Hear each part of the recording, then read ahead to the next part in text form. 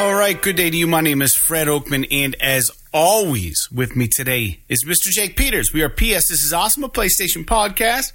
This is episode 258, and this is a show where we share our feelings about the current state of PlayStation. But before we get on with the show, I want to invite you all to subscribe to our channel on YouTube, youtube.com/PS This Is Awesome. If you want to make fun of our trophy list on the PlayStation Network, you can find me at anchorless_81 and Mr. Jake Peters at Jakesaw01. And as always, you can write the show at psthisisawesome@gmail.com. Most importantly, don't forget to share the show with your friends. Leave comments. Make sure to rate our podcast as you see fit. And as a reminder, we're a video podcast, so you can watch the show on our YouTube channel if you prefer. And for new and or long-time listeners, we have a Patreon. You can support our show for $1 a month at the level called the One and Only $1 Club. Head over to patreon.com/PS This Is Awesome, and you can become a $1 patron, and we will mail you a free die-cut vinyl sticker in the mail and give you a shout-out on our show. And you also might get some early content. With all of that out of the way, Jake, how are you today? Acceptable.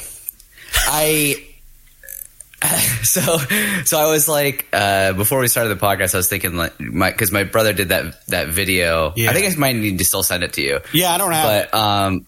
So I guess we haven't really talked about it on the podcast. My brother made this video for me for Christmas. It was basically every single introduction that I had in the entirety of 2022. And the video is just like, P.S. This is how Jake's doing in 2022. And it made me think that I said the word good a lot. So before the podcast, I was like, I'm just going to Google synonyms for good and try and use like a different one every fucking podcast. And I don't know what this website is, thesaurus.com. So it should be a reasonable website. Yeah. I just picked the first one, and it was acceptable. However, oddly enough, one of the synonyms, I'm not really sure why, is Jake. Really? I fucking swear to God. Dude, I'm doing pretty Jake today. That's good. Yeah, I don't understand. Is that a real thing? Because it says antonyms for Jake: okay, unacceptable, unsatisfactory, unpleasant. Synonyms for Jake: acceptable, wonderful, rad, congenial. It must be some sort of slang. It's got to be, I guess. I mean, you know what? That makes sense because there's that ska band called Less Than Jake, and I bet you that's what that means. Less than good. Never would have thought that in a million years. I bet you that's what it means, though. Had I not typed in the word good to thesaurus.com. Well, you learn something every day. You learn something new every day. Also, I've been trying to play guitar a little bit more because literally in the last 5 years I've played almost zero guitar. Pretty much the only thing I've played is bass with the band. And pretty much only when the band is playing. Like, I don't take time out of my day to pick up an instrument usually. And did you know that Ibanez back in the day, when I say back in the day, like in the late 90s, made an electric nylon string guitar? No. Like classical nylon string guitar. The body is like a Super Strat style like body, but it's a fucking nylon guitar. It's got a classical headstock on it. It doesn't have any traditional magnetic pickups in it. It must be all like piezo or something built into it. And the only reason why I even heard about this is because I don't know if you've heard of that that kind of up and coming instrumental band Polyphia. I don't know if I have. Yeah, so basically they're just an instrumental band, but like they're like fucking guitar virtuosos, and they just are insane. And so I've just been watching some videos on them, and their newest album that just came out this year or whatever has some songs on it that feature a electric nylon guitar, and the guitarist of the band was talking about how he found one of these Ibanez guitars in a store when they were touring Europe in like the late 90s, or sorry, it's from the late 90s, but he found it like a few years ago in the store, and he was like, this thing is awesome, but I don't like, but it was a fucking commercial flop. That's why they don't make them. It's like, who's going to buy an electric nylon guitar? But he was like, yeah, I want one of these. So they like made him a custom version of it, and now you can buy them again under his like signature line or whatever. That's so it's pretty weird because you would never associate like classical Spanish nylon guitars with electric guitars. Yeah. So it's just something interesting that I came across this past week. Yeah, learning all kinds of things today. Thank you. Yeah. So how are you? I'm good, thanks. Yeah, not a whole lot going on my end. We have 6 of 10 songs done now for the One Up My Land album, and I'm still waiting to hear. You guys could not go any slower. Pretty soon I'm going to call you Axl Rose, and you're going to have to call this fucking Chinese Democracy too. Yeah, right. No, but it's coming along really, really well. And now it's all my fault because I have to do vocals, and my voice is not holding up. I've been congested the last couple of weeks. I don't know what's going on. So I'll get a song done, and by the time I'm done singing it, like my voice is just fried. So I got to wait like a week. So it's taking a while to put the vocals down. But I have 6 of the 10 done, and I'm really, really pleased with how it's coming together. And I think Troy is as well. I don't think there's a bad song on it so far of the 6 we've done. I think they all sound fantastic. They're all good in their own right for their own reasons, which is what an album should be. And it's funny because Jim, our drummer, was texting. He goes, man, I kind of enjoy listening to this record. This is really good. And Troy was like, yeah, that's the fucking point. Like the point is to make a record that you would want to listen to yourself. You know what I mean? Like that's the point of being in a band. Like you want to make something that you're proud of, but not only that, but something that like, maybe you can't get exactly elsewhere. Like, you want to hear what you're doing because you believe in it. You know what I mean? So, yeah, that's the point, man, is to put on your own music. And if you can groove to your own music, then you're doing something right. You know what I mean? So, I don't know. I think we're doing pretty good on it. And waiting to hear back from CD Projekt Red about the Cyberpunk submission. We haven't heard anything yet. We were thinking, I think we had winners going to be notified, I think I said by the end of February. So, I just keep checking my mail, hoping shit doesn't go to spam. And, I'm going to be so pissed off. If something goes to spam, they're like, oh, yeah, you've been selected. But, like, it just fucking filters it out. Hopefully they would try to, like, reach me more than once. You know what I mean? If that is the case. How many songs are they picking? 10? 10 to 15, I think. So, interesting. 9 to 14, 10 to 15, something like that. Some sort of weird array like that. But, yeah. So things are good, man. I'm just cruising through the weekend. I didn't do what did I have a Ring doorbell now on my and my we were talking about home security systems and stuff, and I didn't have a doorbell that worked at my house. The wiring or whatever that ran to it wasn't working. It's bad.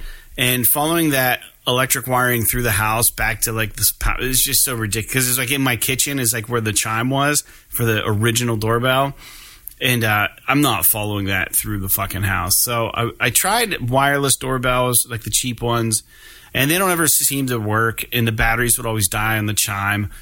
So I went with the Ring doorbell on Black Friday, and I'll tell you what.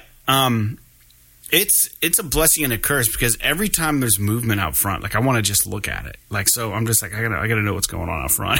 And like, I live in the city kind of. So like, there's always some shit going on in my front yard, like people walking their dogs or whatever. But I will say last night I was freaked out because at 2 a.m, it was like there's motion at your front door. It woke me up. It was like, it makes this noise. I'm like, what the fuck's going on? So I pulled up, especially with all this coverage of these Idaho murders. And I'm just like, oh my God, like someone's trying to break in and kill me or something. So I'm freaking out. And I'm watching, and it's just like, because it was like dark out, first of all, the night vision's really good on this. But because it was dark out and because the camera doesn't really kick on instantaneously, it does, and it's serviceable, but it was snowing and stuff last night. There's just like this like weird apparition of a figure just walking across the sidewalk at 2 a.m.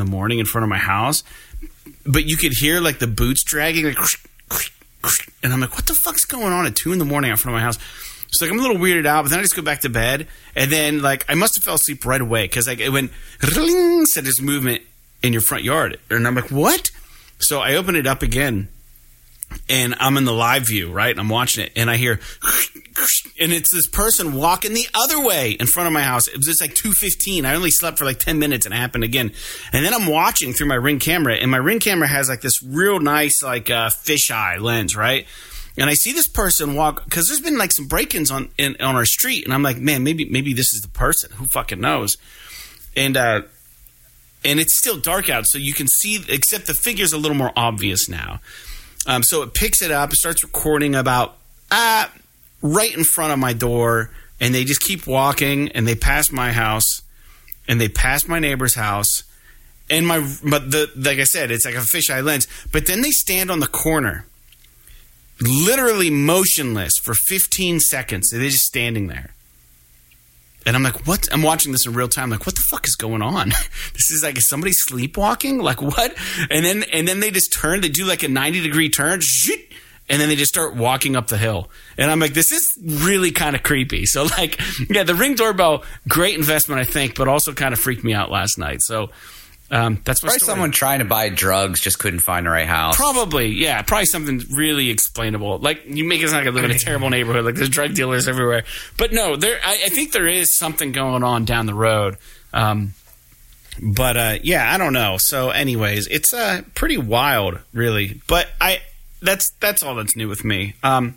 Woke up today. We're doing some rearranging in the house, just mixing it up a little bit, cleaning up a little bit. I have an issue with my car with the anti-lock brakes. I took my car to Flynn's, and I got some snow tires, and they replaced the tires. Well, that's fine. They put them on the wheels. I didn't have any wheels for them, so they mounted them to the wheels. No big deal.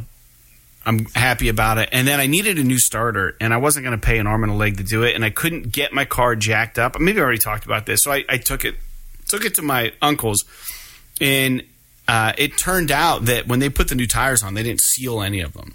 They're supposed to spray that seal around the rim, because my cousin, who's a mechanic, pulled because my tire was flat when I got there. And I was like, I just got these put on, and there was leakage coming out around the valve stem. And so he pulled off the tire to try to get the valve stem patched up. And he's like, this tire wasn't even fucking sealed. If they just put this on, he goes, it wasn't sealed correctly. And I'm like, oh, well, that instills a lot of confidence. So he put a new valve stem in that was like an auto. They make these valve stems that have sensors in them, right, to connect with your computer in your car or whatever, to tell you when the tires are low and stuff. It had like an auto sensor on it. Well, long story short, it didn't sync up. In his garage, they don't do a lot of tire work, but they can replace a tire and stuff. But they don't. So he didn't have the coding tool to like get it to sync up with the rest of my valve stems. And so Flynn's kind of fucked everything up. And then, anyways, I'm just like, well, it's fine. It's full. If the light's on, the light's on. I don't really care, as long as my car's working fine. Well, the last 2 days, my ABS brakes have been kicking on for no reason. And I think my car thinks that my tires are flat, and it's trying to do some sort of safety thing. So I have an appointment now with Toyota. So long story short, don't fucking let Flynn's do your fucking tires here in this area, because they'll screw them up. And it could be an ABS sensor that's bad or something, but chances are it's tied to the computer. And none of that shit would have happened if they would have just sealed my tire and did it right to begin with. So, anyways, I should have taken it back to them. You should have taken it back to them, made them fix I agree. I should have. But I already had they were fine for like a day or two. And then, because it was leaking through the valve stem, it wasn't like a flat where it just lost all its air at once. But it was pretty, I don't know. Anyway, long story short, I'm just kind of pissed about the whole thing. But that's all that's new with me, man. So we are now fresh into 2023, right? This is it. P.S. This is awesome. 2023. We've covered all of our stuff from 2022 now. You guys got the God of War Ragnarok bonus episode. And thank you guys for tuning in. So welcome to the new year with us. And first things first, we're going to get into some games that we're playing. And I'm really excited to talk about something here. And I don't even know what possessed me to do this, but I've been playing some games, dude. So I beat Stray, first off. And it was really original. I really liked it. I enjoyed the ending. I thought it was a cute little game. I think anyone who's interested in these kind of like artsy-fartsy kind of games, and if you like cats at all, like, it's not like a game like there's lots of gameplay. It's more of like a bunch of little puzzles, right? You're not like fucking like fighting or doing anything. You're just like running and evading, and then you're like trying to solve puzzles and build a story, and then by the end it's over. It was really good. The graphics were fantastic. Really, really, really enjoyed the game. I'm through that. I just picked up Far Lone Sails, which we talked about briefly on the show. Had really cool artwork, all those really big, awesome looking machines. And I thought that was going to be like a point and click game. I picked it up on Steam though because it's on sale for $3, and I really wanted to play this game.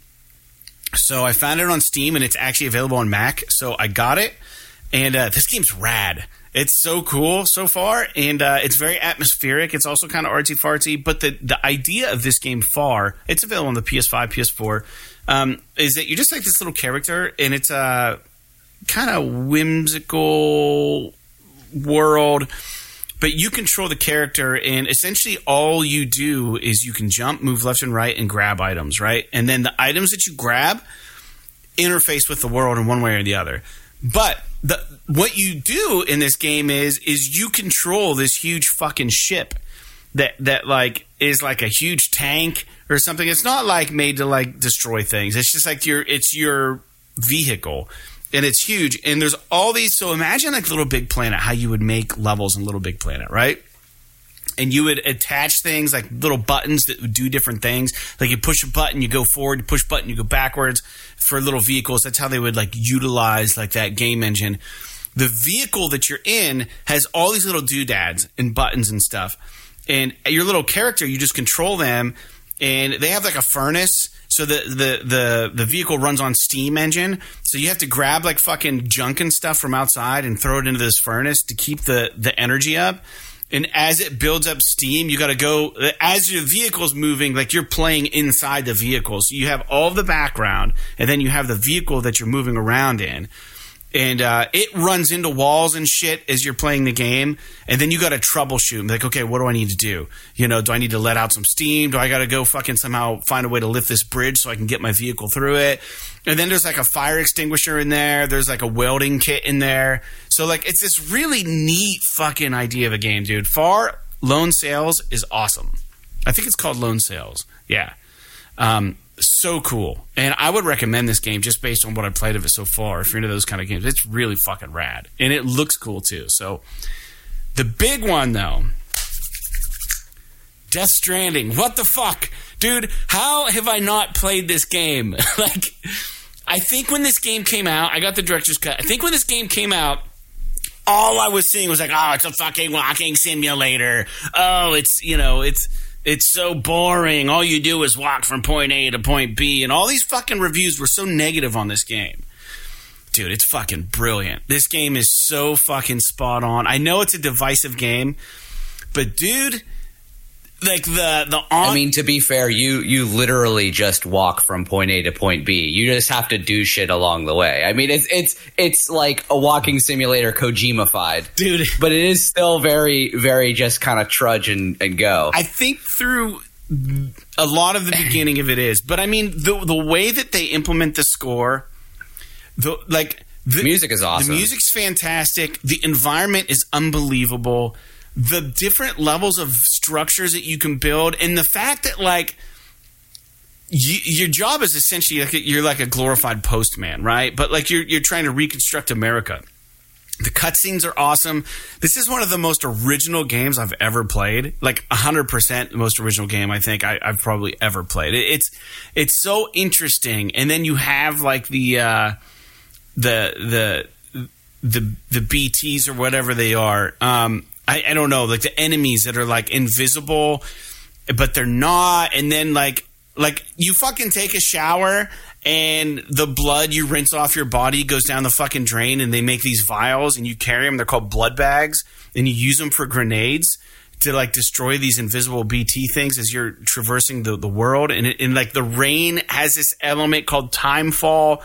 and it speeds up because no one knew what this fucking game was about, and I didn't really know either. But the rain, if you get hit by it, it'll speed up time for everything it touches. So the cargo you carry, when it gets wet, it slowly disintegrates because it ages. But then you have like these repair spray things that you get to spray it and shit and like rebuild it, and like you can build these timefall structures, which are like big umbrellas that like if you go under. It'll repair all your fucking cargo. And like, dude, like you get like, there's these mules who are like fucking like bad guys that are post-delivery guys that are just addicted to the fact of making transportations, and they try to mug you and stuff, and you have to fight them off. And like, there's like this, the little fucking thing on your shoulder. It's so fucking rad, dude. And like, you get a bike, motorcycle thing.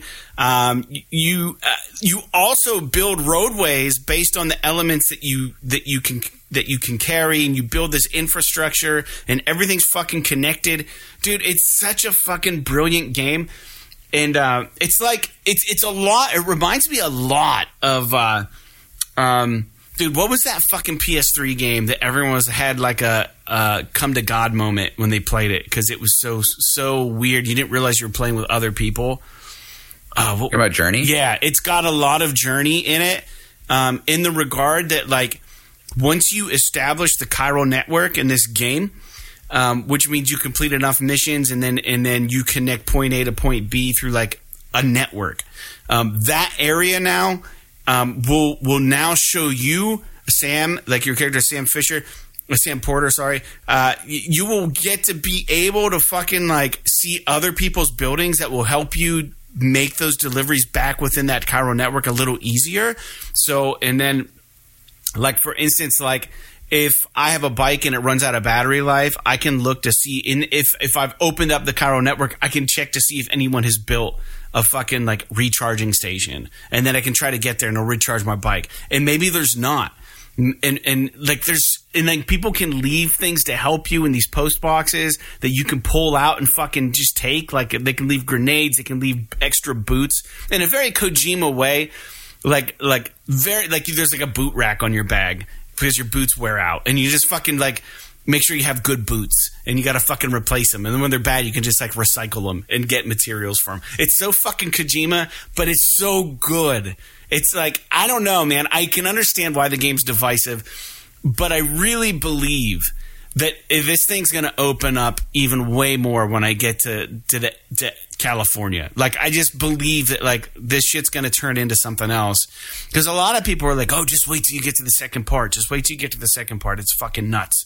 And I think that, like, yeah, I don't know. It's fun for really what it is. And there's something really gratifying about making deliveries in Death Stranding. And I'm really hot on this game right now, sorry. But like making deliveries in Death Stranding, and like your character is like trudging, right? And like you can get these floaty things now. I built these floaty things that you can put extra cargo on that you wrap around your waist, and you fucking like have ladders, and you fucking climbing the ladder with all this fucking weight on your body and this thing hanging off your waist, and you're taking all this cargo. You're going through mountainous terrains. You're building ladders to cross bridges.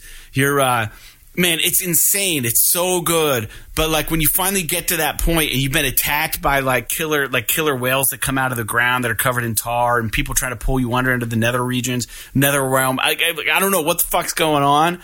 When you make it to your location and it really felt like you had to fight tooth and nail to get there, and you fucking make that delivery, it just feels so gratifying. Like, I can't believe I fucking made it. Like, so awesome. My cargo didn't get destroyed. I didn't get hit by, like, crazy rain. I was able to get everything to this person. They're really grateful. They're going to fucking give me some sort of awesome boondoggle to, like, use, I don't know, for, like, my next journey. And, like, the more deliveries you do for all these different locations, the more shit they award you with and upgrades, which make your game easier to play. And the more you contribute to the chiral network, the more it tends to show up in the chiral network, it seems like.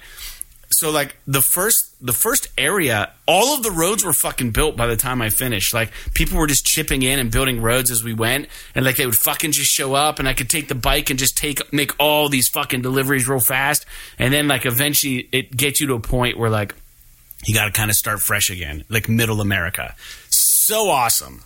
And Norman Reedus is so good. And he's a man of few words. I like the little quirks, like his character, Jake. Like, he doesn't like to be touched. So like, it's just like such a Kojima thing. He won't shake hands with people. Like he doesn't like anyone touching him, which is awesome. I don't know why, but it's so cool. It's just the intricacies. Dude, how far have you played this game? I know you dabbled in it. How far did you get? I was probably maybe 4 hours into it. Dude, you got to fucking play more. So I did want to go back to it. I really don't like the balance mechanic when you're walking. Yeah. I know that like everything else about the game I thought was fucking amazing. I just found the balance mechanic. I understand why people are like, oh, Kojima's gamified walking and stuff, but it's like to me it's like I'd rather just fucking walk. I'd rather just walk. Even if all I'm doing in this game is walking and it's got this cool soundtrack and this awesome atmosphere and I got to build these bridges and shit, that stuff I'm fine with. But I hate just like, oh, I'm just like walking up a hill and I'm not paying attention and I don't hold the fucking trigger down and Sam Bridges just falls down a fucking hill and all my cargo goes all over the place and I got to go pick it all up. I find that part of the game super annoying. Oh, dude, but other than that, I mean, the presentation is amazing. I'd like to get back into it. There's just so much other stuff to play. Dude, I'm definitely going to get back to it before the second one comes out because I think I would like to see what it's all about. But I'm glad you're enjoying it, dude. Well, your brother wrote in and he said like he'd been playing. Like Josh was writing in and telling us like he was been doing Death Stranding, and he was like trying to encourage you, like poke you along, and like probe you along to do it. But like Big Box was talking about how like, you know, is there a multiplayer game that maybe you would be interested in? Dude, this game is as multiplayer as you can get without actually being multiplayer. You don't really encounter anyone else, but you can reap their efforts and their you know what I mean? So like it's integrated into the network. So like it would be a neat game for you to play and be able to like, you know, maybe share interactions with people without having to actually fucking deal with people. Like, because you can like their structures. And Kojima, like, plays on, like, the whole, like, there's even a lot of subtext, like people just doing things for the sake of getting likes and how it feels good and people like that. You know what I mean? So, like, you being a delivery, there's like this meta thing where like you can just like other people's shit that they build in the Cairo network, and then when they power up their game, they'll get like, oh, you got like 300 likes from, you know, Jake Saws, whatever. And you're like, oh, cool, someone liked what I did. So like, there's this weird fucking meta thing that like he's being. I think there's a lot of social commentary on that. You know what I mean? But like, he still implemented it into the game in such an interesting, like, smart, intelligent fucking way, which makes you kind of think about things. I don't know. It's so good, dude. I don't know. It is interesting how he did use sort of like some of those social media features. I mean, I ignored all that stuff in the game because that's just not really my thing. But I like the it's very Kojima how he found a way to sort of use some of these technologies in a video game in an interesting and thoughtful manner. Put a spin on it. But yeah, it's definitely neat. Yeah, dude, it's so rad. Like I can't get enough of. I'm totally hooked. Like I usually a game doesn't grab me like this, and I was nervous going into it, and I got it through the PlayStation Extra, you know, and they have the director's cut on there, and I was like, I'm just gonna fucking get it and just see. After I beat Stray. And I don't know why I picked this game because I feel like it's going to take me forever to fucking get through. If anyone's played Death Stranding, I am probably around where Kansas would be on the map. So I've made it quite a ways, but I have quite a ways left to go on my journey. And I don't know, maybe something crazy happens and you can rapidly teleport to the end somehow. Maybe something weird. Maybe they make you trek the rest of the way. I don't know.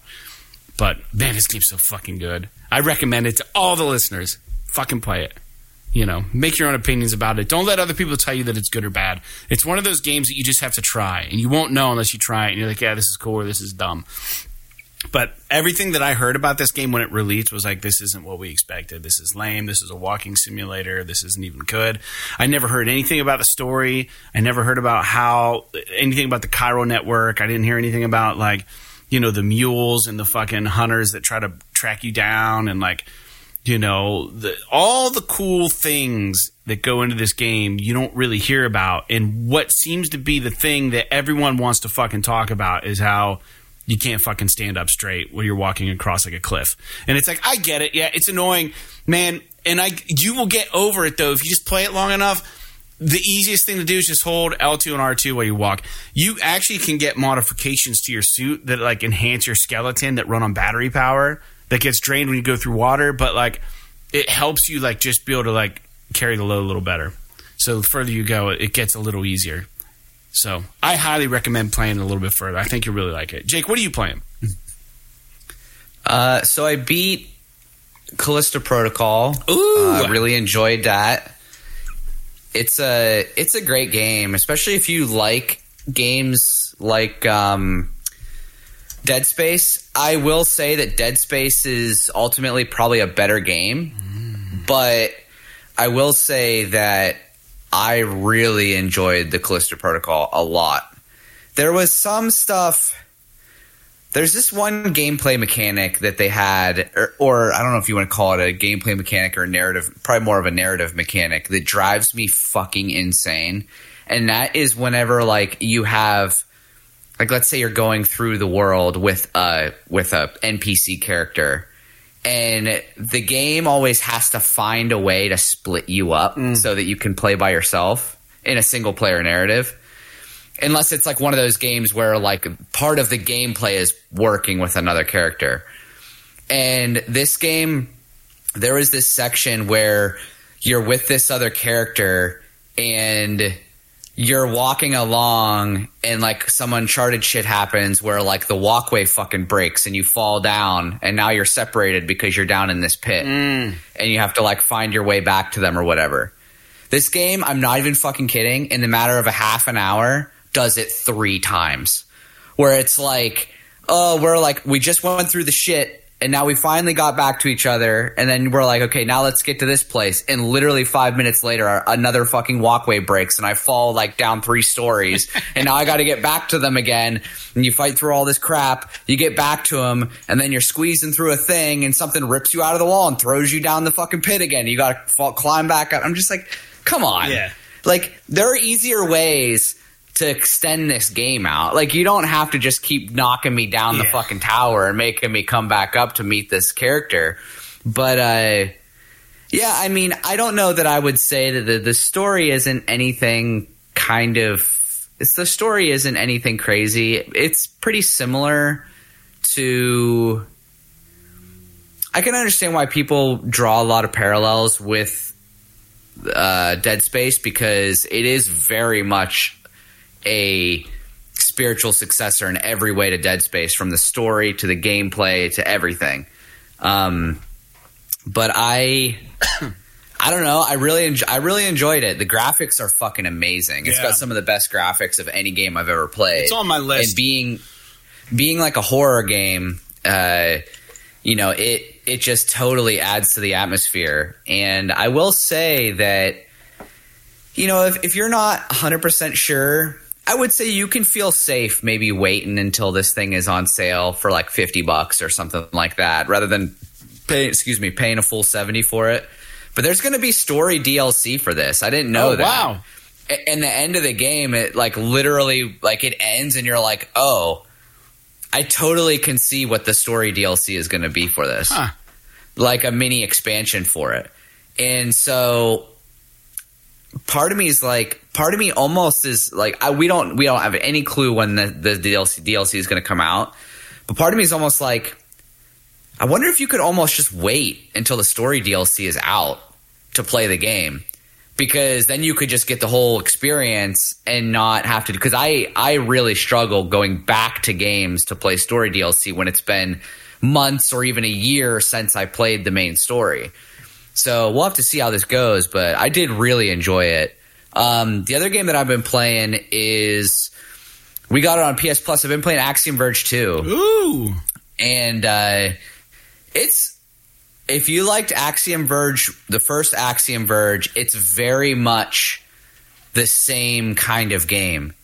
Like, the main character gets transported to another world where there's all these like mechanized enemies that are fighting you, and you're trying to figure out how to open a portal back to the world that you came from.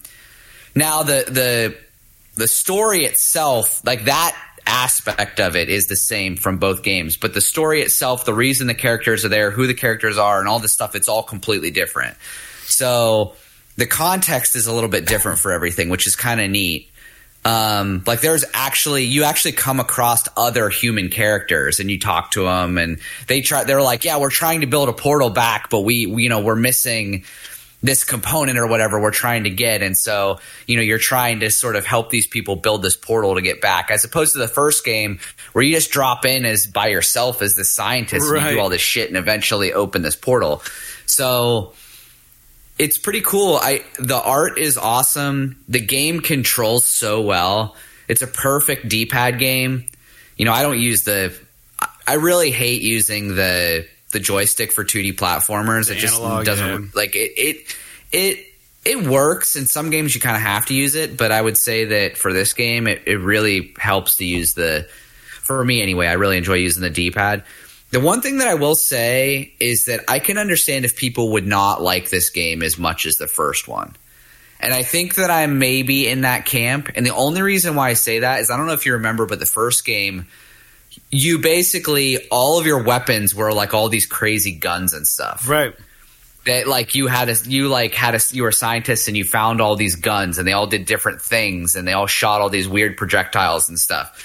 In this game, it's a lot more like melee and like abilities. In like the atmosphere seems like it's based around, I don't know, like some sort of, it seems like it's like the history of this world is almost based around some like Middle Eastern myth, like history or something like that. There's all these weird like crazy statues and shit that like seems like these old humans lived there, and they have these gods and that are machines and stuff. It's really interesting. But like I'm only maybe four or 5 hours into it. Yeah. But the only ranged weapon that I have so far is just a boomerang. And boomerangs, in my opinion, are notoriously terrible fucking weapons in video games. Just because they're really hard to control. You know what I mean? You can throw them and then you can bring them back to you or whatever, but they don't, you have to worry about that recoil, like bringing the boomerang back. You can't just keep firing. Right. So you have to be strategic about how you use it and how you recall it and all this stuff. But you get all these, like you get some melee weapons and stuff, and they're a little bit more, down to earth. Like the first weapon you get is an ice pick, and then you can find like an axe, and there's like a sword that you can find and all this stuff. And they all do like different damage and level and stuff like that. But you also get these abilities, which are pretty neat.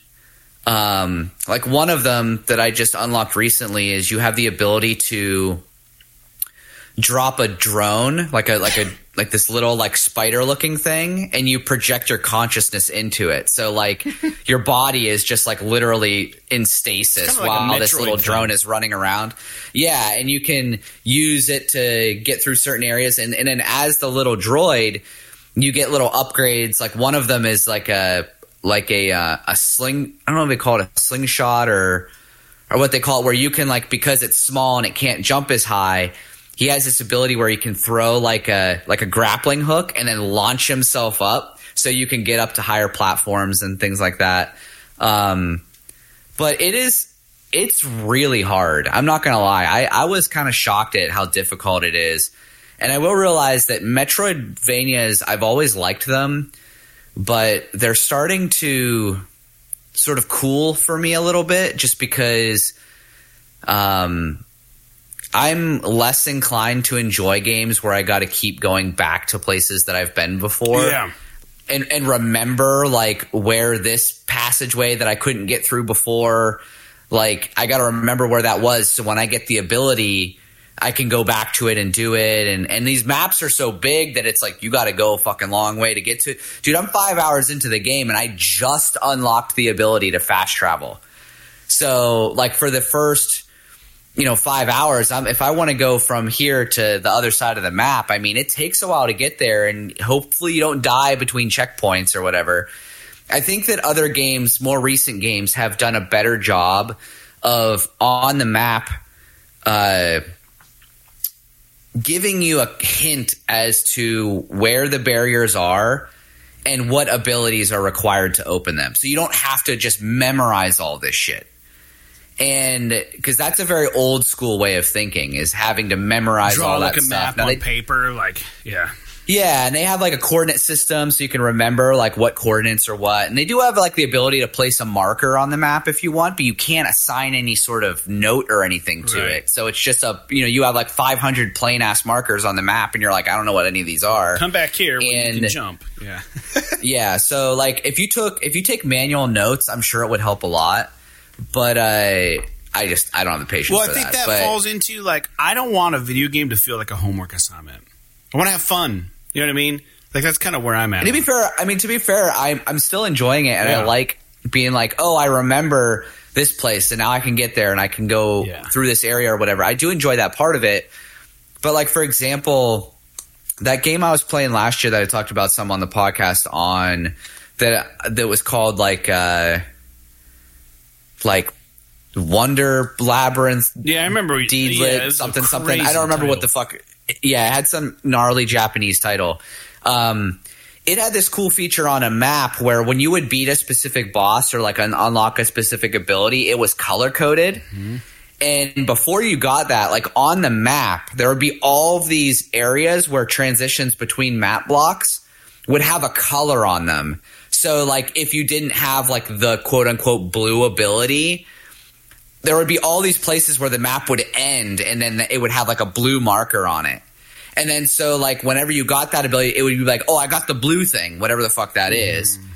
And now you're like, you pull up the map and you're like, okay, here's a blue passage, here's a blue passage, here's a blue passage. And you can just go to those places. Nice, yeah. Now, I granted, maybe that game was a little bit simplified in terms of the abilities and all that, but there's got to be a way for these games to be able to give you a little bit more information like that. Because I think it helps streamline the process a little bit rather than running. Because I had this problem with the first game where I couldn't find something.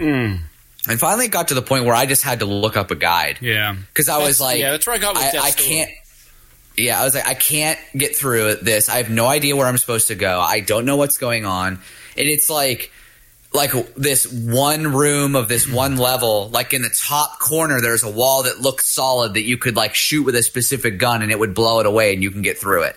And I was like, come on, like I don't want to fucking spend hours looking for this shit. That's the old man in us.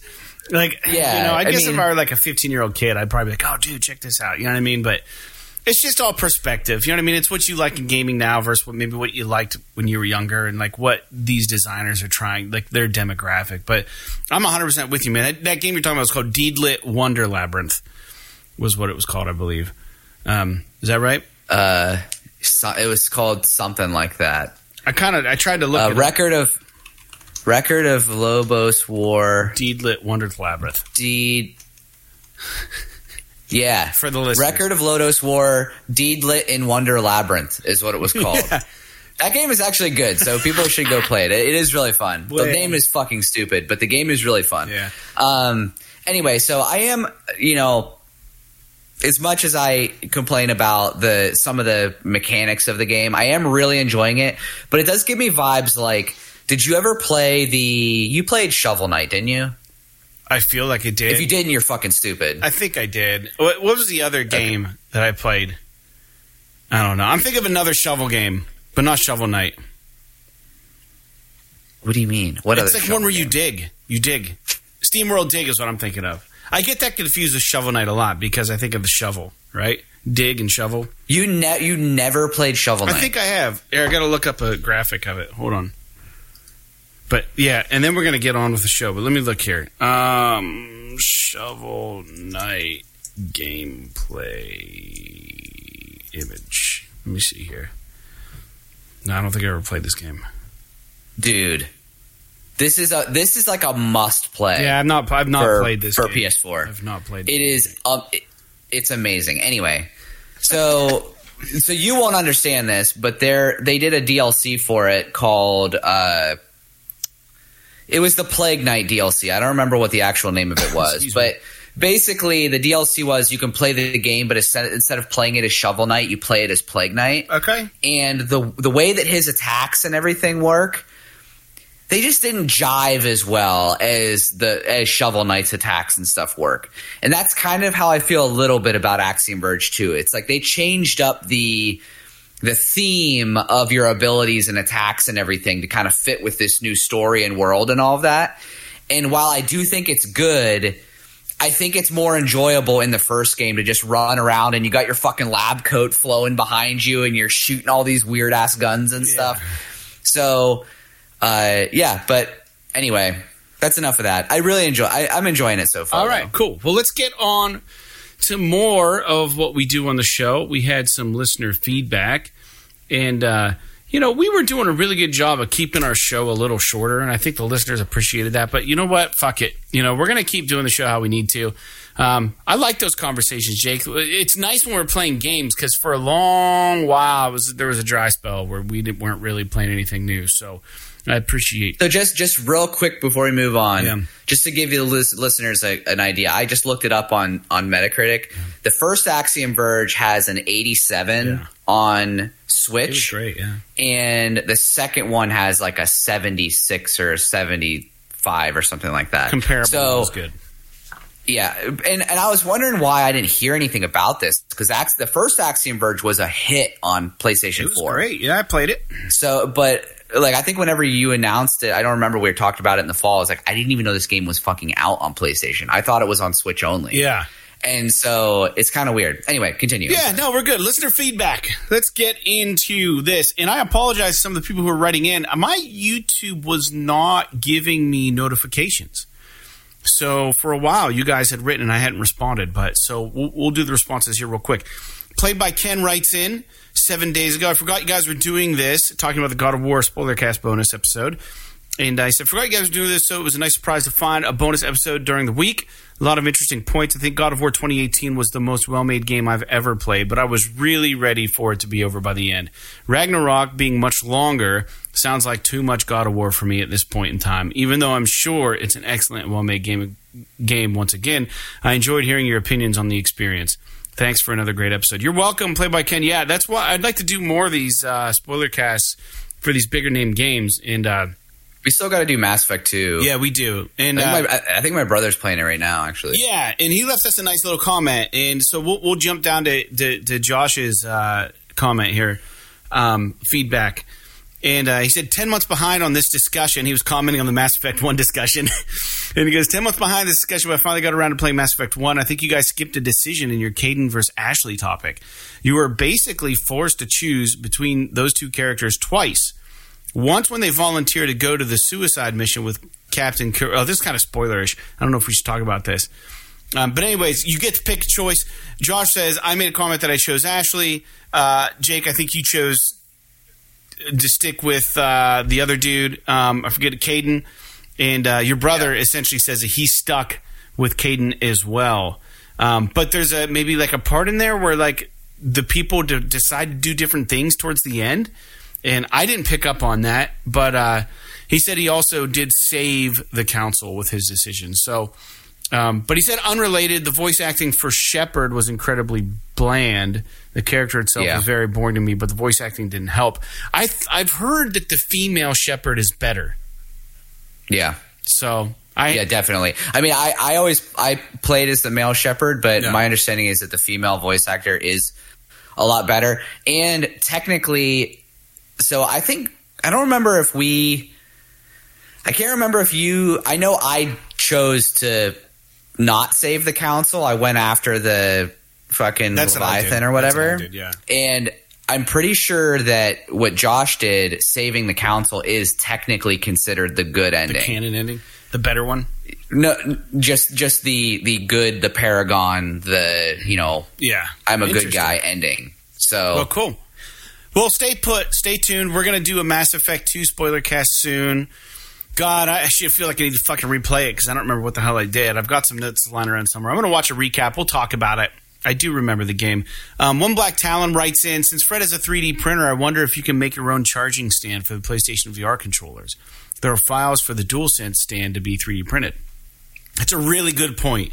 And I did leave One Black Talent a comment. So my printer is a resin printer, and it's got a small build plate. I don't think the kind of heftiness of what I would need to support a DualSense or even a headset, a VR headset, can be done on my printer. Unfortunately, they make FDM printers, and in fact, they have resin printers that have bigger build plates. So maybe down the road. But yeah, there's a lot of aftermarket 3D files, STL files available online. So if you guys get like an FDM printer, you can probably print all kinds of shit for your PlayStation. All kinds of cool little holding devices, and there's a lot of stuff you can do with 3D printing. So that's also something to remember. That's how I printed off this little cyberpunk version of whatever his face is. I forget his name already, but yeah, Jackie, Jackie Wells, yeah. So yeah, 3D printing's cool, and I think it's here to stay. And then as far as our favorite games of 2022 and our anticipated games, episode 257, Big Box writes in. Big Box, I think maybe we got you on the hook here. So thanks for coming back. I think I've got another one here, Big Box. One by one, we're going to win over our listener base. No, but we appreciate you writing in, man. So he writes, gentlemen, I just picked up for Horizon Forbidden West, thanks in part to it popping up in your best 22 list. Unfortunately, whenever I play it, 7 hours so far, I immediately have a seizure, nightmare, hallucination thing where I can't tell if I'm playing Zero Dawn from 2017 or Forbidden West from 2022. I feel like Jim Carrey in The Truman Show when he starts noticing things. Is it just me, or was games media from back in the day way harder on sequels that didn't make meaningful design advancements? I really enjoyed Horizon Zero Dawn in 2017, but did kind of feel it lost most of its luster by hour 30. Where do you two stand on the importance of moving games forward as a medium versus polishing well-established formulas? Bonus, what do you want/need to see from Horizon 3? Thanks and happy 2023. Thanks for writing in, Big Box. Really appreciate that. That's a really good conversation. And I guess we can comment on that real quick. I do think 2017 was very much like Zero Dawn. I like the story better of whatever the hell the new one is. Well, Forbidden West. I like the story better in Forbidden West, to be honest. It did feel a lot like the last one, and much like God of War, Ragnarok felt much like God of War. I think they're worried about breaking the thing that did so well, but they're doing little enhancements. So, Jake, do you have an opinion on the two Horizons being samey? I mean, they're not going to change it that much. Yeah. I mean, it's not like when you're talking about a direct sequel, it's not going to be like a fucking God of War Ascension to God of War 2018 kind of change. Like that, right. That can't happen on a direct sequel because you have to have a through line, a consistency, and all of that. Now, you can toy with the mechanics a little bit, and they did. I mean, same thing with God of War 2018 versus God of War Ragnarok. They tweaked some things about how the combat works. They tweaked some things about how the inventory stuff works types. And everything. And like they added some weapons and things and different enemy types and all of that. But they didn't change so much that it breaks the mold because they want people to feel like they're familiar with what they're playing and they're not thrust into a completely foreign thing. I mean, they did the exact same thing with The Last of Us, Uncharted. All of these games, from one game to the next, and they always add little longer. Things. And Uncharted maybe is the exception. Well, but no, I don't know. Uncharted 4 is fucking long, dude. I don't think it was that long. Dude, it was long. Dude, it was still shorter than Last of Us 1. Oh, yeah, but it was longer than Uncharted 3. Well, yes. So it got longer in the series. Sure. Okay. So, but yeah, I don't know. I think that I can understand where you're coming from a little bit, and I can understand why people might have this reservation a little bit. But to me, it's a matter of, I guess from a business perspective, it's a matter of you've really got to be careful with what you do.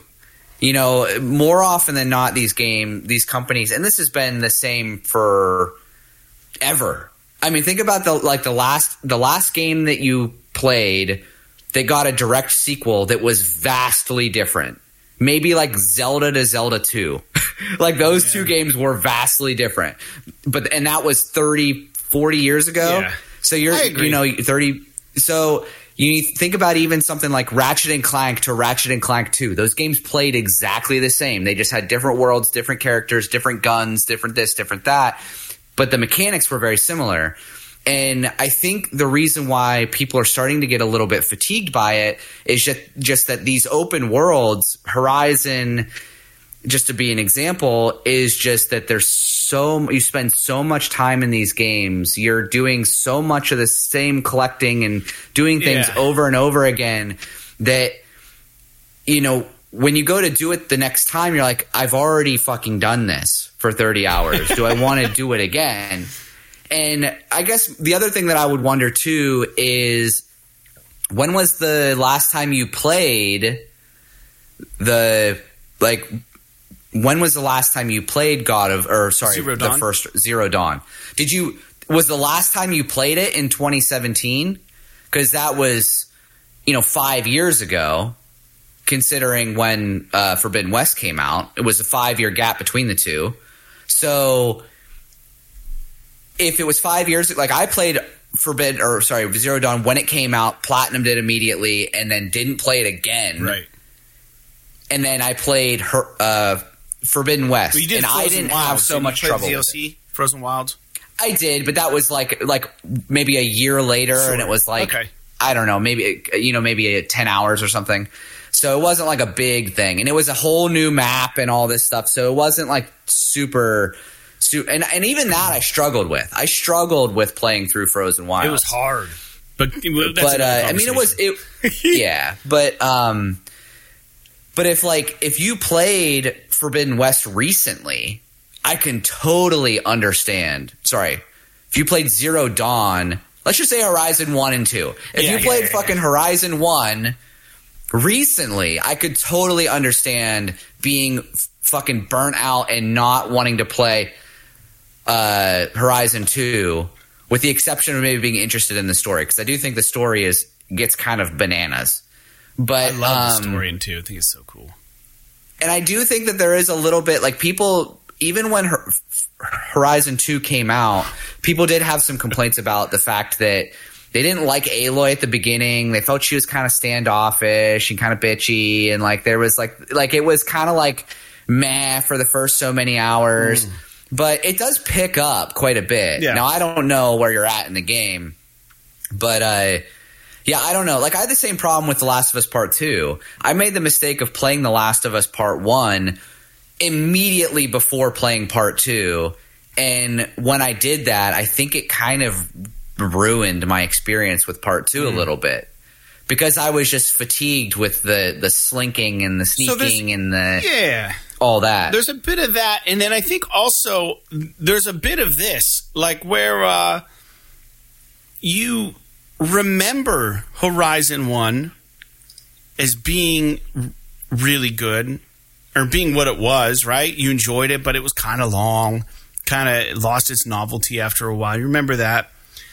And then you jump into Horizon 2, and you're like, man, this is exactly like the first one.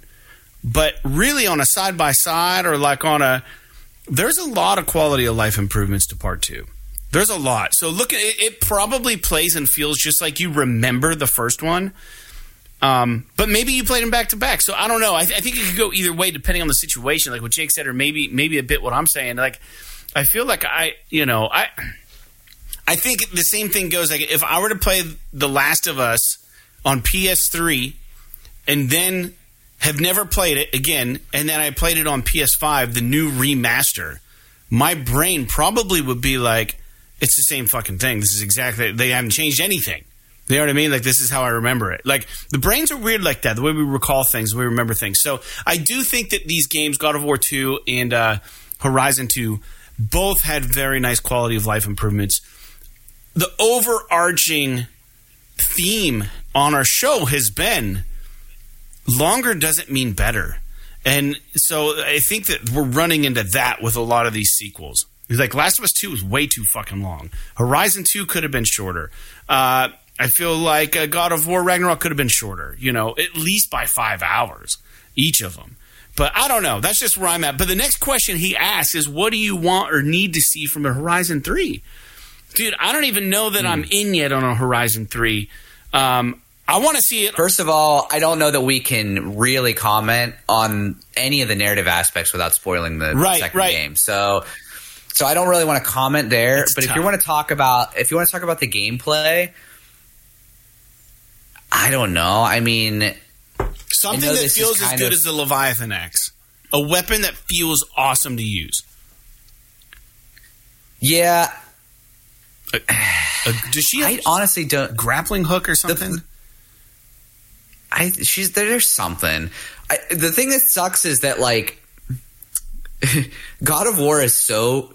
In my opinion, God of War is probably the best feeling gameplay of any of Sony's games. It's so fucking period, good. Bar none. So the thing, when you're talking about, I think did he say something about what's that? God of War? Was he the one that said was curious about jumping into God of War? No, I don't think so. Anyway, but the thing about God of War that I think it really boils down to your tastes. If you don't like the gameplay, if the gameplay doesn't do it for you, and it's just the story or whatever, then there's probably nothing that Game 3 is going to do that's really going to hold your interest. They're not going to dramatically change the gameplay. It would be awesome if they could come up with some combat that felt a little bit more powerful, like the God of War stuff, but I think that kind of flies in the face of Aloy's character and the enemies that she's fighting. The whole point of that game is that she's taking on enemies that are way more than she should be tackling. I think something they could do. I don't mean to interject. I think something they could do, because what you said just kind of made me think about this. What if, just spitballing, Horizon 3, right? Let's say Aloy has this ragtag group of followers, people that like her now, and you can select your character for each of your little mini missions. Like, who do you want to... Like, remember Castlevania 3, Dracula's Curse? Where, like, you could change the character depending on the mission. I think they gave you a point at some point. No, you would switch them in the middle of the mission to do different things. So, like, what if you had a way of, like, cycling through characters somehow using holograms or something? Some sort of, like, weird transportation, futuristic thing. I think that would be really fun. Because I think I'm kind of overplaying Aloy. Like, give me Silence. Give me someone else that I can play with for a bit. Because what they didn't do, now this isn't a spoiler, it's a non-spoiler, but it might allude to things. What they didn't do that a lot of Sony third-party action games, Sony first-party, third-person action games do, is ever since The Last of Us allowed you to play as Ellie, all these games are like, oh, now you can play as this other person halfway through the game. Now you can do this. They haven't done that with Horizon yet. Maybe being able to control...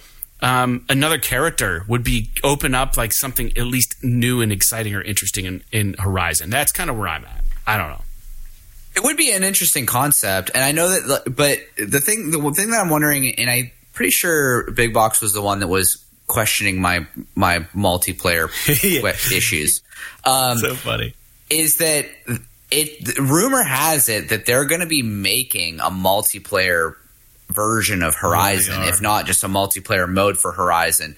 Maybe it's going to be Monster Hunter style or whatever, but where you and your friends can run around and attack and fight these monsters in co-op, and maybe when I say monsters, like robot dinosaurs, but I have to imagine that there's going to be some sort of character creator in that and everything. And I don't know, I like Aloy's character. I do admit that she was a little bit. I was a little bit like what the fuck is up with her for like the first 4, 5, 6 hours of the game, but then like everything kind of comes together.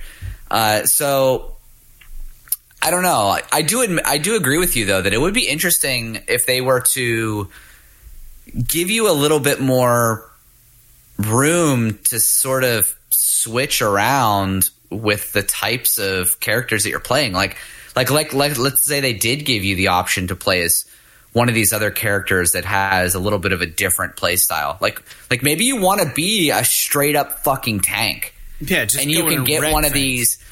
Like you're your weapons are all like the machine guns off of dinosaurs and stuff like that, and you just run around with this heavy ass armor and just take damage while you attack these bad guys. Like, that would be kind of a cool thing to bring some true RPG into it. I think that would be kind of neat, to be honest with you. Will they do that for Horizon 3? I almost doubt it. I could see them maybe doing a, like you said, like a part in the story where you're playing as somebody else. Honestly, if I'm gonna sit here and say what I think it is, it wouldn't surprise me if there are like these flashback missions where you're playing as Elizabeth Sobek from before, like when the war started originally, like 1,000 years ago. That would be awesome. Like, that would like a war game that's in Horizon, but it's like pre-Horizon, like pre the apocalypse that happened, right? And all these freaking monsters and robots and monsters, rather, robot dinosaurs, man-child. Yeah, like we talked about it on the show. Oh, we just talked about robot dinosaurs on the podcast. Yeah. I go to work. Well, how was your weekend? Oh, really good. We just talked about video games and like fucking hung out. Wait, how old are you? I love like I think we talked about it when they announced the TV show. We had talked about like probably a great idea for a TV show would be before the war about Elizabeth Sobek and the downfall of humanity and the rise of the AI and all of this stuff. Really good.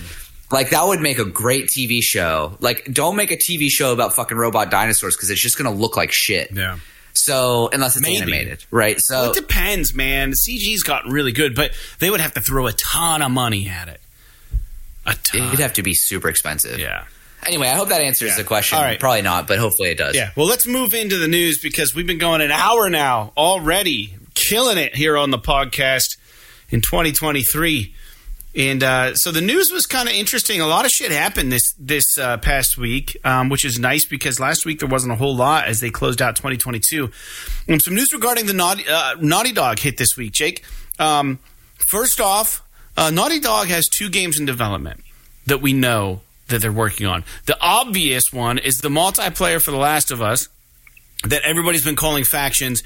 I don't think it is a confirmed title at this point, as far as that's what they're calling it. And they're also working on another unannounced title, and it's possibly a new IP. It could be Uncharted 5, could be Last of Us 3, could be a Jack game, could be a new thing. No one knows. But Neil Druckmann over there at Naughty Dog acknowledged recently in an interview, he said, quote, "We did announce Uncharted 4 and The Last of Us Part 2 way in advance. But that actually caused a little bit of the work-life balance issues that we've sometimes had at the studio," end quote. And additionally, he said, quote, "By delaying that announcement a bit, we could play with the schedule more, and we're more conscious now about how we're approaching production." So there's our multiplayer project, and there's another project that I will not say anything about that's beyond that we're also very much excited for, end quote. So I think this is a smart approach. You and I have talked a lot, Jake, about studios announcing games like fucking 2-3 years before it even comes out. And then it's like, oh, great, now we can just sit here on our hands and just speculate. And I think a lot of this, could also have to do with the fact that the Last of Us Part 2, the big story beats, leaked. Some people knew what they were looking for. They got hacked. They fucking found these things. They exposed these game things. So maybe Naughty Dog just being a little more guarded, keeping things closer to the chest isn't a bad thing. And I think more developers should maybe take heed and maybe follow suit. But with that being said, we did get a new piece of concept art for the quote-unquote Factions game. And it looks pretty cool, man. It looks rad. It looks like The Last of Us fucking huge scale. There's this huge fucking cruise ship somewhere docked up, and the world looks like it's just gone to shit, and there's 2 people standing there together. And what I do like about it is I noticed the 2 characters there are just 2 characters, right? One person looks like they might have a little bit of weight on them. The other person looks like they're just kind of like I don't know, just a regular person. But I like the idea of the new factions game, them sticking with these are just everyday fucking people in the apocalypse, right? I love that idea. Like, they're not like super attractive or super handsome or super well equipped to take on the end of the world shit. So I just like regular people, in the apocalypse, and it grounds the game a little more. Jake, what do you have to say about any of this? Not a whole lot. I mean, it's all conjecture at this point, so none of it is really anything that we didn't already know, kind of, other than Neil's comments on when they announce games and how it impacts their perceived schedule for when things get announced. I think delaying the announcement of things obviously lessens the pressure on the studio to adhere to a specific schedule, and they don't get questioned about it so much and all this kind of stuff. So that all that kind of makes sense. This piece of concept art for factions is literally.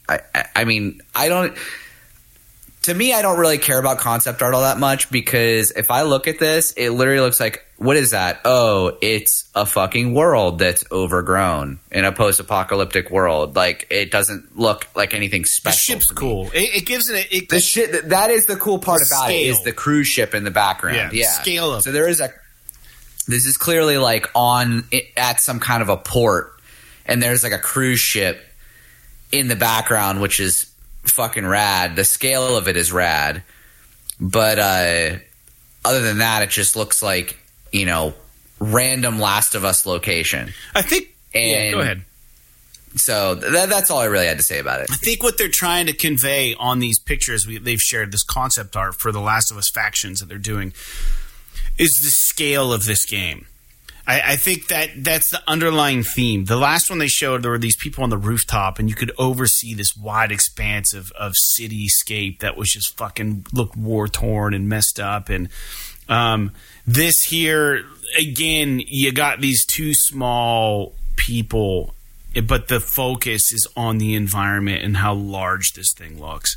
And if this cruise ship is in the game and you can actually get on it and do shit, like, man, this game's going to be enormous if this is just one little section of it. Like, it actually makes me kind of excited for what the fuck they're cooking up, because with Naughty Dog, dude, it could be anything. Like, this game could be anything. Like, I don't even know what this is going to be. Like, are they going to revitalize the way that online gaming works? In their structure is going to be more like factions from Last of Us 1? Is it going to be just your typical looter shooter online fucking Division style game? Are there going to be dark zones per se? Or like, what are they going to do here? Like, it's going to be probably the shit, but I don't know what it's going to be. Hard to say. Dude, I'm excited about it. Like, I'm with you that the picture doesn't really make me any more excited, but it does get my brain going a little bit to think about, like, what the fuck are they actually doing over there? Like, what the fuck are they going to show us? Like, I hope that what they show us, my jaw just hits the fucking floor, because that's usually what happens when they show something new. For me, at least. I'm just like, what the fuck is this? Like, I'm so amped. I can't wait for it to happen, but take your damn time. All right. Next news point. This is kind of turning into an urban legend, but kind of with some, maybe a little bit of scientific backing. I don't know, some real life examples. Like, it's kind of like Bigfoot, but not Bigfoot. When the PS5 came out originally, they were saying like, oh, what way should you should it be vertical? Should it be horizontal? How do we store this thing so that like we get the most life out of it, right? Like, how do you do this? They gave us the weird stand. Sony says you can do it any way you want. So there's been some shit going around this week on the internet.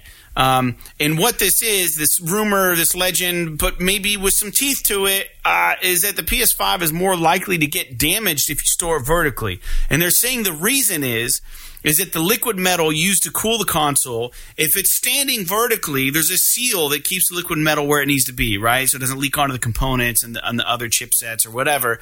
That seal, if it breaks while it's standing vertical, will cause gravity to pull the liquid metal down over your other parts and cause irreparable damage to your PS5. So what they're kind of saying is what my takeaway is storing it vertically isn't going to break this fucking seal inside. But if the seal happens to break from some sort of impact or some sort of factory defect, if it's stored vertically, it could potentially be more detrimental to your system. But what the fuck do I know about this? But I think that it's just common sense. I mean, I'm trying to think of like a metaphor or like a comparison would be like, if your glass has a lid on it and it's tipped upside down, you don't have a mess to clean up. But if the lid fucking comes loose while your glass is upside down, it's going to be all fucking over. So just don't fucking turn your glass upside down. This is kind of like what they're saying. But I haven't heard that these seals are breaking. Like this would be a huge news story if these seals were breaking and this liquid metal was just fucking running rampant inside the systems. That's not happening from what I understand. Jake? It's not like a red ring of death situation with Xbox 360 where this is like running wild and it's like a big story. It's starting to get traction is the thing. Because of the way the internet works. But is it getting traction because people are just fucking retweeting and reposting? Yes, that's what's happening. Story? So I want to just calm the listeners down. Like, it's not going to happen probably. Store it however the fuck you want to store it. Yeah. I don't know. To me, it's like if that seal breaks whenever your console's laying flat, your console's probably still going to die at some point. Exactly. So it's like maybe it'll die a little bit quicker if it's standing up, but even still, I mean, I don't know. My console's standing up. I've had it for over 2 years now, and it seems like it's working okay. So better knock on we'll some have to wood, see. dude. I mean, yeah, I guess if it fucking fails now, I'm going to feel like an idiot. But I don't know. The problem is the console's so freaking huge that it's really hard to fit it inside of a anywhere entertainment stand laying down. But I don't know. I guess we'll have to wait and see on this a little bit. But my guess is that it's probably not as big of a deal as the internet would lead you to believe. I'm with you on that. Let's move forward. Consumer Electronics Show, also known as CES. By the time you're hearing this, it has ended on January 8th. Carried some very interesting Sony news as they did, after all, have a presence there, which is normal for Sony. And this isn't a video game specific event. If you're not familiar with CES, it's really just an electronic show for consumers, essentially, where people show off their new shit and talk about what the fuck they're doing in their companies. But they did talk about some video game stuff. And I wanted to talk about a couple things that really stood out to me. And it's fucking weird.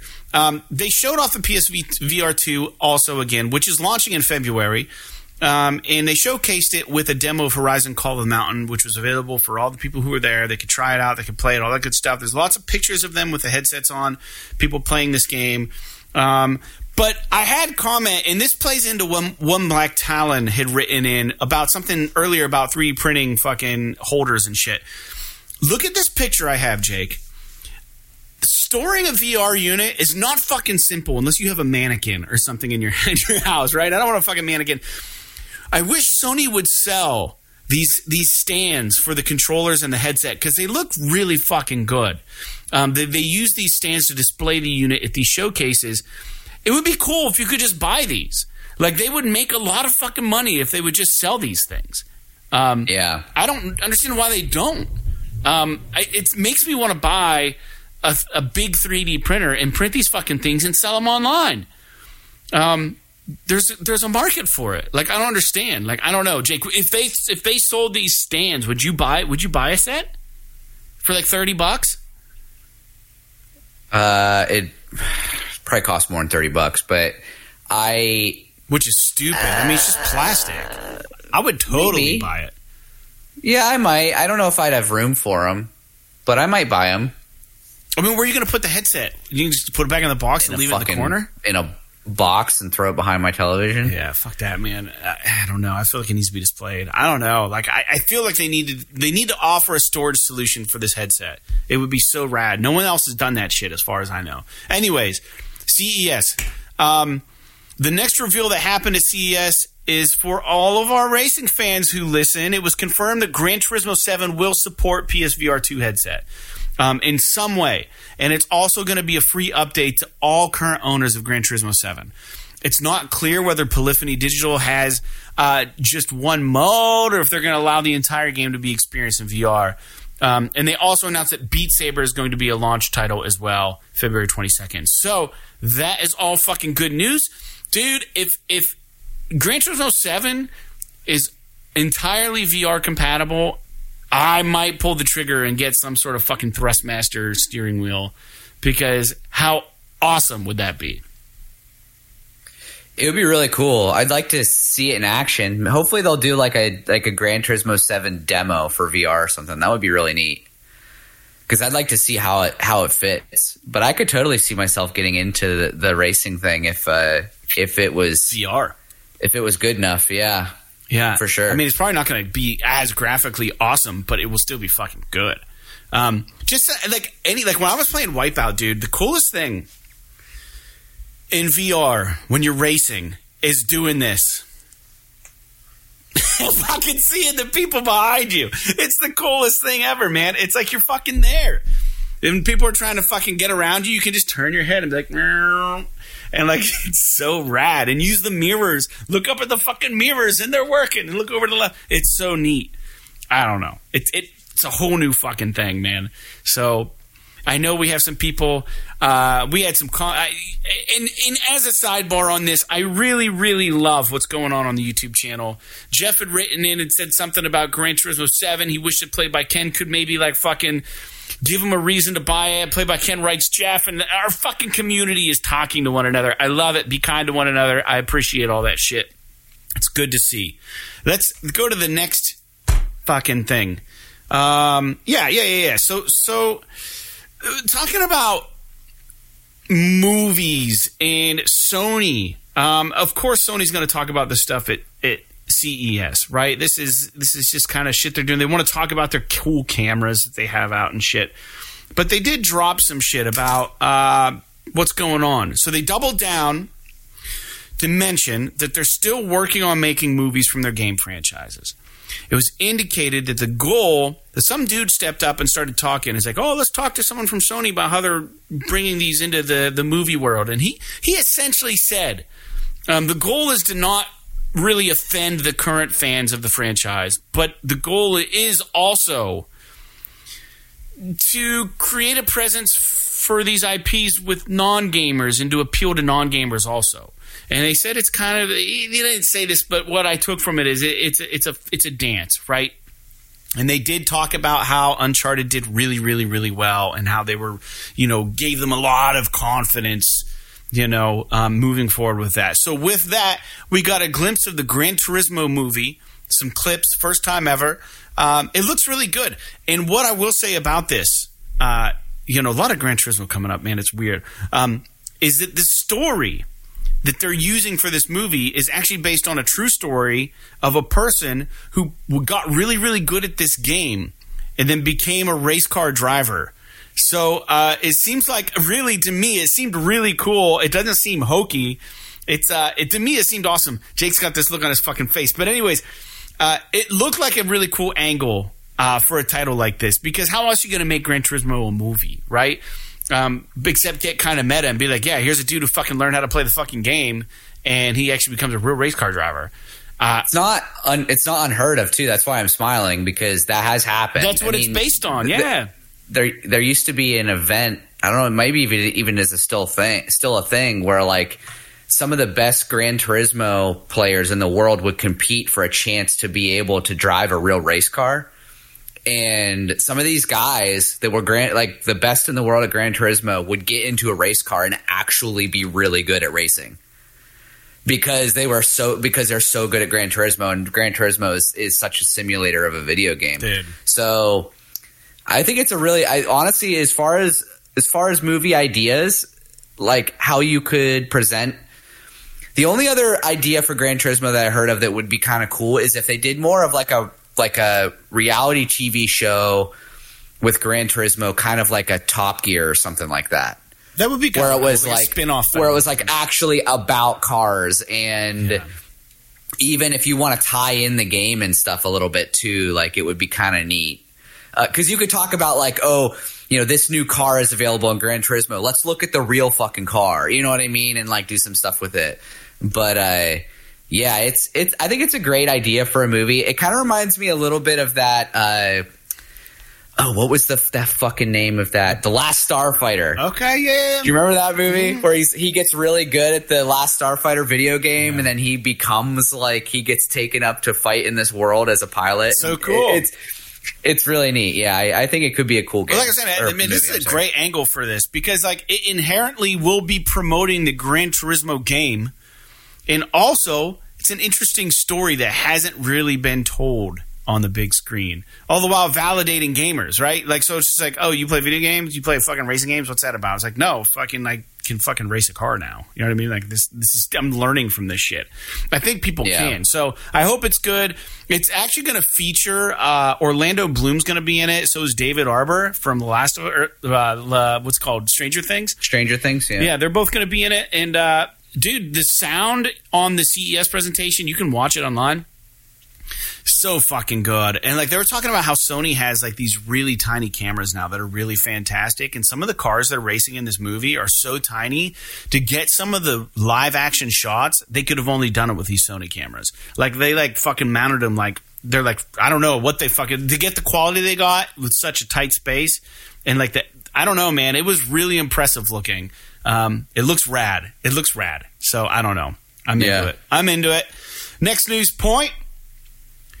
This one's kind of weird, and it's indefinitely the way that VR is going. They kind of toted on the notion of creating virtual worlds during this presentation. It was like a 40-minute presentation. They talked about using interesting camera placements in live sporting arenas and games so that people can dial in as fans and look at the action from a new vantage point. And then maybe like getting whatever you want to call it, like information on all the players, and then recreating the game in a virtual world that you as the VR user can jump into that world and just position yourself wherever you want on the field at any point and just watch the players do their thing. And like they were giving like an example where like it was a soccer game and somebody had jumped up and headed one into the net, and then like it showed like this almost augmented reality thing of like how high the guy jumped, and it gave a stat like boom, and like it's like wow, this is really interesting. And I think that they were talking about Manchester. I didn't really grasp everything that they were talking about, but this is obviously Manchester United or Manchester City, because there's two football teams in Manchester. Fuck man, I don't know. Manchester. They have red jerseys or blue jerseys? I don't even fucking remember, man. But this is where VR is going, man. And I think that if you can somehow give seats, they talk to like a musician too, like, oh, this will allow fans to get up on stage and be close to where things are going on live. Like, if you can give people can pay for virtual seat events and, you know, be on the fucking sideline of the fucking Super Bowl. And be able to just like go like this and watch the Super Bowl in real time. Like, dude, how fucking wild is this shit gonna get? Like, you know, get to put like a fucking 360 camera that's hooked up to some sort of wireless network, you know, streaming to people that pay for cockpit seats in F1 race cars, like during the race. You can just fucking be attached to the dude's fucking helmet and just look around and be like, okay, now I'm in so-and-so's car. Oh, who else do we want a live viewpoint from? And then you're fucking looking at what they're doing with their fucking hands and like, dude, it would be fucking rad. I think we're not far from it. I don't know. It'd be cool as shit. Yeah, we'll have to see. We haven't gotten PSVR 2 yet, but really what's going to sell that is when the headsets get so good that it's basically like high definition television. Yeah. So like as long as you've got really great high fidelity headsets and it's not like this screen door shit like we were getting with the first PSVR, I think that's really going to make a big deal because you also because they already have the high frame rates. They're already doing like 120 hertz or whatever, so you don't get sick. And so just have good high definition video and the ability to kind of move around without getting too insane, and I think that'd be awesome. I'd be interested to try it out for sure. Yeah, I think the main thing that you're going to run into is the three-dimensionality. I don't think that it's going to be three-dimensional. I think it's going to be 360 degrees, right? Maybe full everything. But you're not going to be able to like fucking walk out onto the field, right? And I think what they were getting at was like if you like subscribe or you do this thing, and this is so far in the future, but like if they can take that event and transpose it into a virtual field with like trackers on characters and on the players and shit with like, you know, then you'll be able to fucking be able to rewatch the game in complete 3 dimensions and be on the field while it's happening. And that just sounds fucking brain blowing. So anyways, I don't know. I thought it was interesting, so I wanted to bring that up. And really the big takeaway at CES that Sony had, the biggest thing they did, and this is huge. This is huge for gamers, and it's huge. It's a huge step forward. They announced Project Leonardo, and they did this under the radar. And Project Leonardo was announced. It's a highly customizable controller to enhance accessibility for gamers with disabilities. And this is awesome. So I couldn't believe that this thing was announced. It looks wild. It's not a conventional controller at all, not even close. It's specifically able to be customized and created to tailor towards gamers with limitations or disabilities, whatever you want to call it. But this was spearheaded by Sony with the helpful input from organizations such as Stack Up, the Able Gamers Charity, and Special Effect, as well as other accessibility experts. And there's going to be more details to come on this. I think they're the first game company to fucking make this, to bridge this gap or try to. Like, false. Who? Microsoft did the adaptive controller like 8 years ago. What's the adaptive? Does it look like this? Does it look? It doesn't look like it, but it's got similar tendencies. Just look up the Microsoft Xbox adaptive controller. I'm doing it right now. Microsoft adaptive controller. I never even heard of it. So it's a little bit different, like in what it looks like, but Xboxes, it was like they gave you all this hardware and you could kind of plug it all together however you wanted, and you can map any of these things as different buttons or whatever.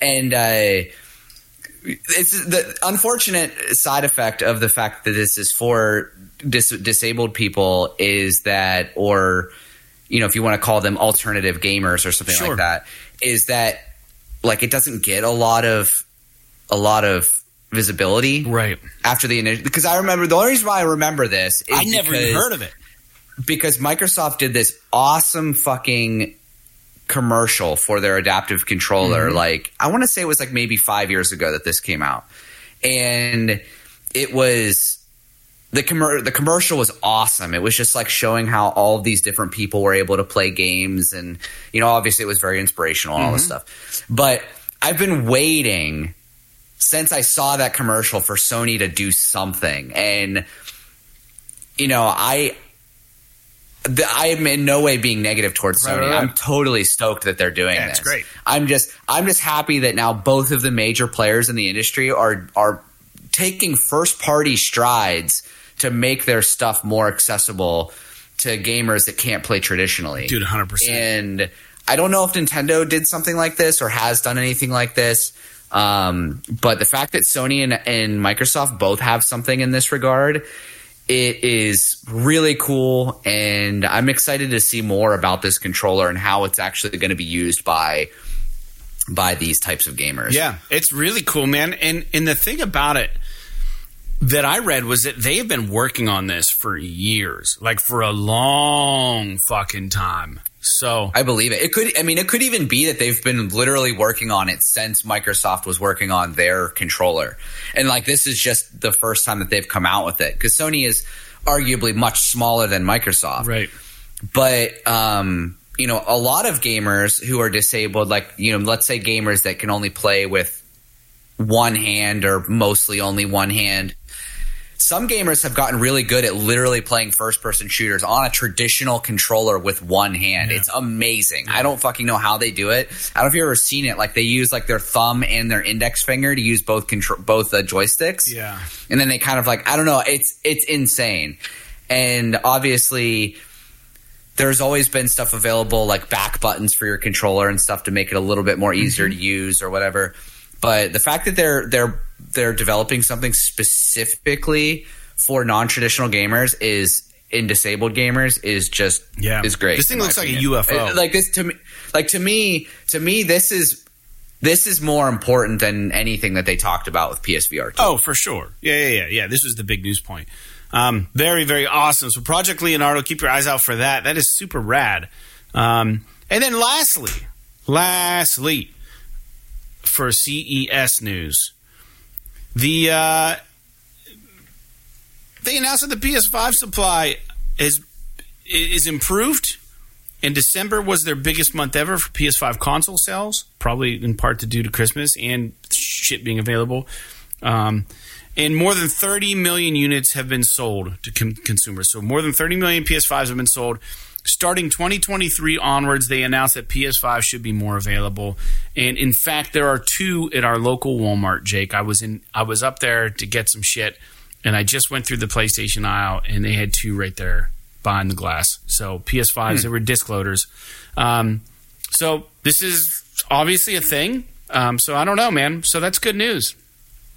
It's good news. Yeah, that's awesome. I mean, to know that you can actually get one now if you need to just from the store is great, because it's been, like I said, it's been 2 years since I got my PS5. So, and a lot of people still don't have them, but that's great. Yeah. All right. Good news. Moving forward, the next news point here is that Bungie has announced they have multiple projects in the works with Sony. There shouldn't be any surprise to anybody. And per Push Square, Bungie has been working on a new non-Destiny IP and are working alongside Sony-owned studios to help with other projects which are geared towards the live service model.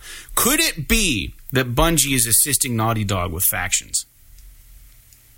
I'd be shocked if they weren't, to be honest with you. If Naughty Dog is truly making factions like a live servicey like type game, like we've suspected, something maybe along the lines of a Division or something like that, it would be almost stupid for them not to leverage the $3 billion they spent on Bungie. Yeah. So that makes only the most sense. Yeah. So we'll see if that's the case. But that was a nice little blurb that happened. This last one, or we got 2 left here. This is for our World War Z fans, because I know we have some people who play this game who listen to the show. World War Z Aftermath is coming out, and this is going to be a free upgrade. It's going to feature a new gen exclusive mode called Horde XL, and it's going to be like the Horde mode players are used to, but it will include a massive special XL Horde with over 1,000 zombies. Along with that, a free update is going to be coming simultaneously with the PS5 version, which introduces, quote, mutators into the standard Horde mode Z game mode, along with devastating and deadly new weapons and a revamped and improved weapon progression system, end quote. World War Z, I've never played it. Looking at some of the video on this news point, it looked really kind of cool, to be honest. But I don't think it's for me, because I'm playing fucking Death Stranding right now, where there's no zombies or anything. It's just emptiness and good music. So, I don't know. Jake, you've never played World War Z, have you? I'm trying to remember if I played. One of them had like a beta test or an alpha test because there was a couple of these types of games that came out like back to back, and World War Z was one of them, and there was another one. Oh, I'm blanking on it right now. But I tried one of them. I think it was the other one. I don't think it was World War Z. So I don't think I have played this. Okay. Yeah, I haven't. And then lastly, this is kind of a sad news point, and I don't mean to close off the news with a sad point, but it is something that happened, and it should be known that this war in Ukraine is still fucking things up, obviously. I wanted to give our public condolences to the untimely death of Vladimir Zhihov, who was a developer for the Stalker game. He was killed during the Ukraine invasion this past week. Hearts go out to his family and loved ones. He previously worked at Ukrainian studio GSC Game World, and the character in the Stalker game named Loki was actually modeled after this dude's appearance. He was people loved him. He was a great developer. He did a lot of work on the game and was a video game developer who signed up to the armed forces of Ukraine after February 24th, 2022 to help fight off the Russians, and he was killed in action. So kind of a bummer news, but Holy shit, man. That sucks. It's real deal. This shit's happening right now. So we're sitting in the comforts of our homes. A lot of people are getting hurt out there, and it's kind of sad that this is going on still. But let's talk about new games, Jake. There's only one that I could find, and it's called Alphadia Neo. I don't even know. January 5th, Alphadia Neo is all that showed up on the list when I pulled it. And I wish I had something else to say as far as that goes, and I don't. That's all I could find. Thanks, Pushsquare, for that. There's plenty. There are plenty of video games coming in the next so many months. So definitely, I'll be totally fine with having a month or a week or two of very few games. Yeah, maybe I'll beat Death Stranding. So that's it for the show. Jake, do you have anything you want to say to anybody before we sign off? Any closing thoughts? Nah, I don't think so. I think that I'm good. You know, I'm gonna go make some dinner. Sarah and I've been watching that reboot of Sabrina on Netflix. I didn't know that was a thing. They rebooted Sabrina the Teenage Witch. But it's like a lot darker than obviously the show from back in the day. I can't remember if that was a TGIF show or not, but one of those 90s, early 2000s sitcom-y kind of shows. This is much more serious, and really enjoying it. When we first started it, I was kind of like meh on it because we just come down off of Wednesday, and Wednesday has like a much bigger, like it's like much more polished. Yeah, the way that it's presented and everything. It's got Tim Burton and all that involved, but we kind of pushed through the first couple episodes, and now I'm really enjoying it. So I'll probably keep going on that. It just got canceled. There's only 4 seasons of it, but apparently a lot of people really liked it. So we'll see. Netflix is real quick to just cancel fucking everything. Yeah. So you got to be a game or you're getting canceled on Netflix. It's why I'm so apprehensive about starting any new series. Like, just unless I know they're going to run for a while. Like, a lot of these ones you get into and then it's like, I got canceled. It's like, fuck, man. Like, why'd I waste all my time? I want to find something that's been out and it's complete, and then just I'm perfectly fine though with a show being done after like 3 or 4 seasons. Yeah. Nothing is more daunting to me than starting a show that's got like literally 1,000 hours of content. And it's that's like, fun. Okay, the complete thought needs to happen though, right? Like you want, oh yeah, sure. You want them to end it where they intend to end it. And if it's 2 seasons, 1 season, 3 seasons, that's fine with me. It doesn't need to be 18, but I don't want to start investing my time in something and not get closure because they just fucking axe it. Like, I would be so mad. Oh yeah, Yeah, definitely. So that's kind of where they should at least give these shows like, we're going to cancel you, but you have the opportunity to shoot 1 episode. Yeah, right. You get a closer episode. You know how many of those would just be like, fuck Netflix. They like throw all these like anti things in the one episode. It'd be hilarious. They just like it would be shit funny. Talk the company or whatever. That'd be so funny. Oh man, I did watch. Speaking of which.